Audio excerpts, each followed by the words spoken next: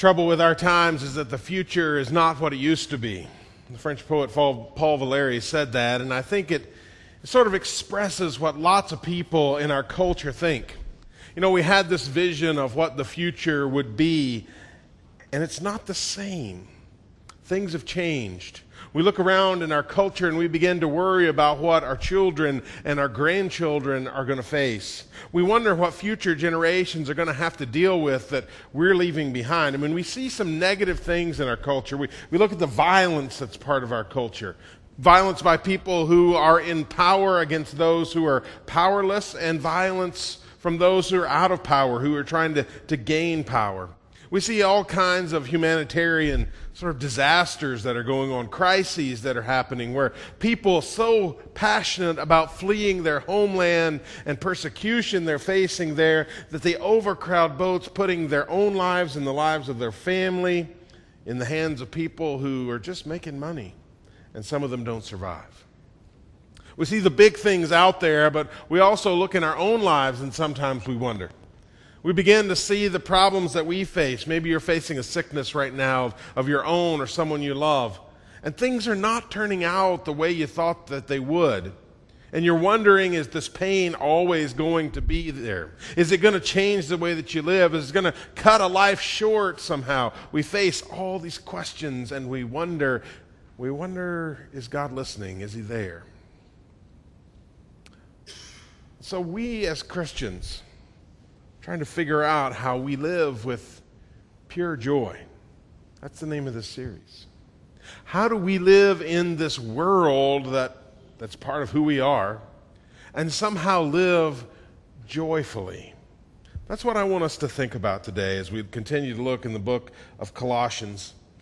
You know, we sometimes, just as people in general, not just Christians, but people, we look into the future, and the way we think about the future is we look at what is happening today, and then we take that and whatever sort of trajectory things are on, we project that into the future. So if things are bad today, we assume that things are going to be bad in the future. The problem with that is it's not very accurate. Look back in the 1920s and you'll see writers that are amazingly optimistic about the future. But then you look 10 years later in the 30s, in the midst of the Great Depression, with war looming in the future, and some of those same people are amazingly pessimistic about the future. We're not good at that. And even we who are Christians tend not to be good at that. Because we look into the future and we see problems just like everybody else. We see the struggles that are always there in our culture, and we see questions of morality and all this stuff going on. And it's easy for us to get discouraged. And we forget there's a future out there that we as Christians believe in, and we've lost it because we get so caught up in this world, we forget Jesus. Today, as we try to think about pure joy, last week we talked about, in the first week of this series, about the joy we find in Jesus Christ. And really that's the basis for everything we're going to talk about through this series. But today we continue in Philippians chapter 3. We're looking primarily at the last two chapters in this book. We studied the first two chapters last year. But we see Paul continuing this thought. We move down to Philippians chapter 3, verse 18, where Paul says this: "For as I have often told you before and now tell you again with tears, many live as enemies of the cross of Christ." Now, we see that in our world, but Paul would have certainly seen it in his world. Remember, Paul is living near the beginning of the church, just as the message of Jesus is beginning to expand across the Roman Empire, but most people are still not Christians. And lots of people look on these Christians and say, man, those people are weird, and we don't like them. Jews, Gentiles, lots of people oppose what the Christians were doing. So Paul lived in this time where there was lots of opposition to the church and lots of opposition to what he was trying to do. So he saw that everywhere. And then he describes it like this: their destiny is destruction.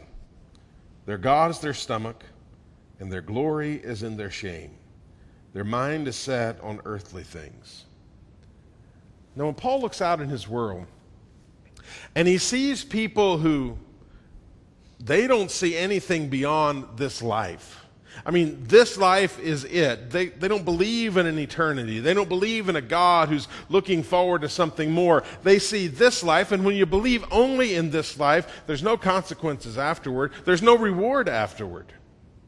If all there is this, and we're not even guaranteed to tomorrow, we might as well just sort of live it up and get what we can out of today. So these people that Paul's looking out on, who are opponents of the cross, he says, they're just looking for the next bit of pleasure they can get out of this life, even if it's just the very next meal. And then he describes them at the end of the verse, their mind is set on earthly things. Well, sure it is, because that's all they've got. But I think that we as Christians sometimes fall into that same trap.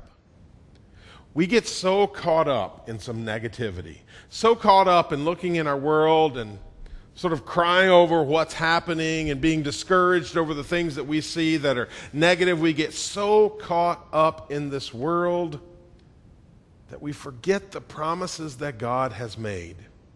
We are just as caught up in the world as those people back then. Our mind is set on earthly things, just like people who don't believe in Jesus. So Paul's creating this contrast. Here's the people who are opponents of the cross. Now let me talk about the people who are followers of Jesus. Verse 20. But our citizenship is in heaven, and we eagerly await a Savior from there, the Lord Jesus Christ.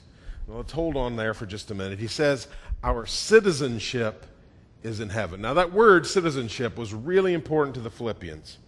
Philippi was a Roman city. So the people who were important in Philippi were not just people of Philippi, they were Roman citizens. So their citizenship was elsewhere. They had a great pride in the responsibilities and the honor that came with being a Roman citizen. Their citizenship is in a more important and powerful place. And so Paul plays on that. He says, you may think your citizenship is right here in front of you, where you live. You may even find some pride in being a Roman citizen, but guess what? If you're a follower of Jesus, your citizenship is not in Philippi. Your citizenship is not in Rome. It's in heaven. And what's heaven?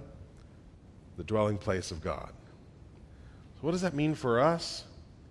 We belong to God. Paul is calling us as Christians to live as foreigners, to live as immigrants in this world, who belong somewhere else. And as much as it might be easy for us to get caught up in everything that's going on around us and everything in this world, Paul is saying there is something more, and the more is going to be seen when Jesus returns. We're awaiting a Savior from the place where we're citizens, heaven. Our values are different. Our outlook is different. Our future is different because we are citizens of heaven. Now he goes on to describe Jesus, that he ends in verse 20 with. Verse 21, Jesus, who, by the power that enables him to bring everything under his control, will transform our lowly bodies so that they will be like his glorious body. Jesus is going to return, and he's going to bring everything under his control. Now, that phrase, bring everything under his control, that's usually language that is reserved only for God the Father. What Paul's doing here is saying Jesus carries with him the power of Almighty God. He is God. You can't separate this out. So Jesus is already in control. Remember, his kingdom has already broken forth. It's already active. Jesus is engaging the world. And his kingdom is only going to expand when he returns. And everything is brought together. And Jesus will then, that's sort of the big picture. He brings it down to us, narrows the focus on us, and says, and he will, because he has this power, transform you. The body that you have that gets sick and dies is going to be made new. It's going to be transformed. It's going to be what God intended it to be from the beginning. Now there's hope in that. hope that we as Christians can easily lose. Now, it's hard for us to take this long view. It's easy for us to get caught up in what's happening today. It's easy for us to get discouraged by our own sickness, our own failures, our own problems, the problems of the world. And Paul is saying, yeah, I get that, but we're Christians. And the point of this is, and I think the lesson for us, is that we know the end of the story. We know how this all turns out. And it turns out with Jesus returning, bringing all things under his control and delivering us to God for eternity. And in that we find hope. And in that we can find something more than happiness that's so fleeting. We can find joy. Because we have something to look forward to. We know the end of the story. The promise here from Jesus, from Paul, from God is not that this life is always going to get better. That because we're followers of Jesus, things are always going to continue to be easy. It doesn't work that way. And the truth is, in fact, we're going to face some sickness. And the truth is, we're going to die. And the fact that Jesus was raised to new life doesn't change the fact that we will die. But Paul says we've got to look beyond. That there is more to this. Yeah, you may have some suffering today. You may be dealing with sickness today, with yourself, with someone you love. Paul's saying look beyond that, because there will be a day when that sickness is brought to an end. When that sickness and death is defeated. And it might be today that you're struggling with some emotional or spiritual issue that has really got you down. It is tearing you up on the inside. And it just doesn't feel like it's going to get better. Oh man, it's easy to focus in on how that feels today. But the promise that we see here is, as we look into the future, that pain too will come to an end. Because we know the end of the story. We are looking to be remade physically and spiritually into the people that God has called us to be. Anybody in the room know the name Johnny Erickson Tada? You know who that is? There's a few of you around the room. Johnny Erickson Tada was sort of a typical teenage girl, about 17 years old. July 30th, 1967, she dove into the Chesapeake Bay, not recognizing just how shallow the water was, and ended up having an accident that severed her spine, and she's been paralyzed basically from the shoulders down since then. Long time. A long time. And her story goes that she went through a time of really deep despair, which I think all of us can understand, can feel for her. But what brought her out of that was her faith in Jesus Christ.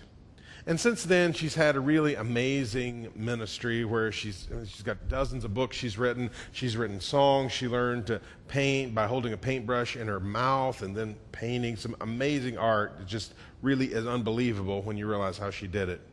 But she's got this amazing witness. And I heard her speak a couple years ago at the North American Christian Convention, and I wanted to share just a couple of minutes of what she said, because she gives us this picture of the hope we have because we know the end of the story. So let's watch that video. So don't be thinking that I am mostly looking forward to heaven in order to get a new body. No, I am looking forward to heaven to get the new heart. A heart that is free of sin, a heart that is free to enjoy a holy place like heaven. And with that new heart, I am going to stand on my grateful, glorified legs. Oh, it's been so long since I've felt the earth beneath me. And I will stand up with a resurrected, glorified body. And I'm going to jump up, dance, kick, do aerobics. Oh, it's going to be such fun. That's worth applauding.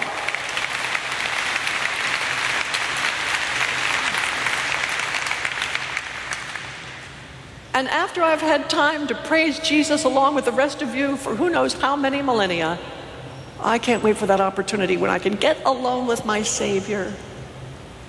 Because you see, I hope that when that happens, I will also be able to take my wheelchair to heaven with me. Now, I know that's not theologically correct. You won't find that in the Bible.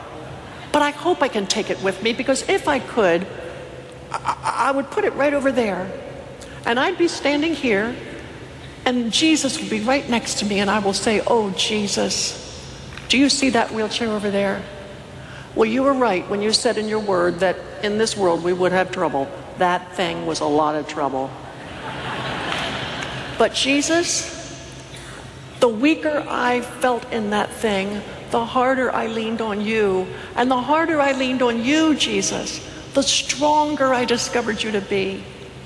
So bless you and praise you and thank you for that tool of suffering in my life, which revealed the sin that I needed to confess and be redeemed of. Oh, Jesus, bless you for that. You were so wise. Your providence was so heavenly in designing that tool in my life. So I thank you for it. But now, since we're in heaven, Jesus, you can send it to hell if you want.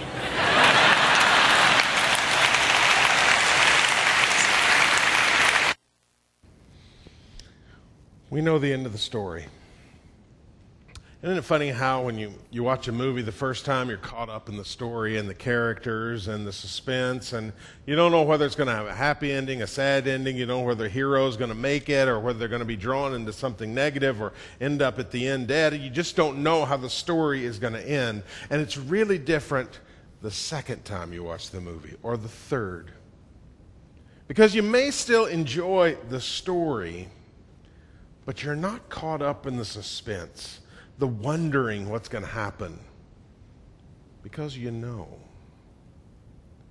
And we don't know everything that the future holds.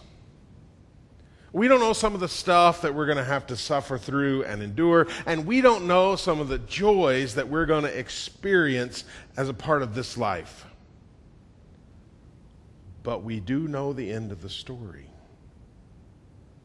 And we can be confident. We have this great picture that's painted in Revelation 21 and 22, where the city of heaven comes down and sort of joins a recreated earth. And they're brought together.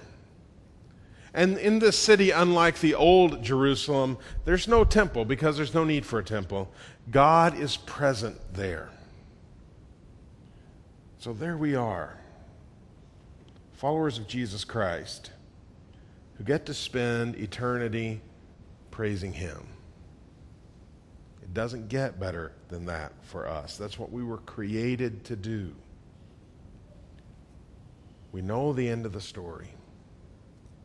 And as much as it is difficult for us to take that long view because we get caught up in what's happening today, our hope is found in seeing that Jesus is going to bring all things back together. And because we have hope, we can be a people of joy. Let's pray together. God, we're thankful for the joy and hope that we find only in Jesus, only in knowing the end of the story. So God, we pray that you'll bless us each day with the confidence in what you're doing and what you have planned. God, we pray this in Jesus' name. Amen. Maybe today you're ready to make a decision to follow Jesus. Your faith is in Jesus Christ and you're ready to be baptized into Him.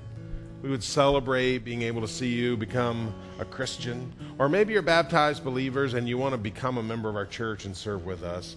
If you've made either one of those decisions, we ask you to let us know. Come forward as we stand and sing our invitation. Let's stand together.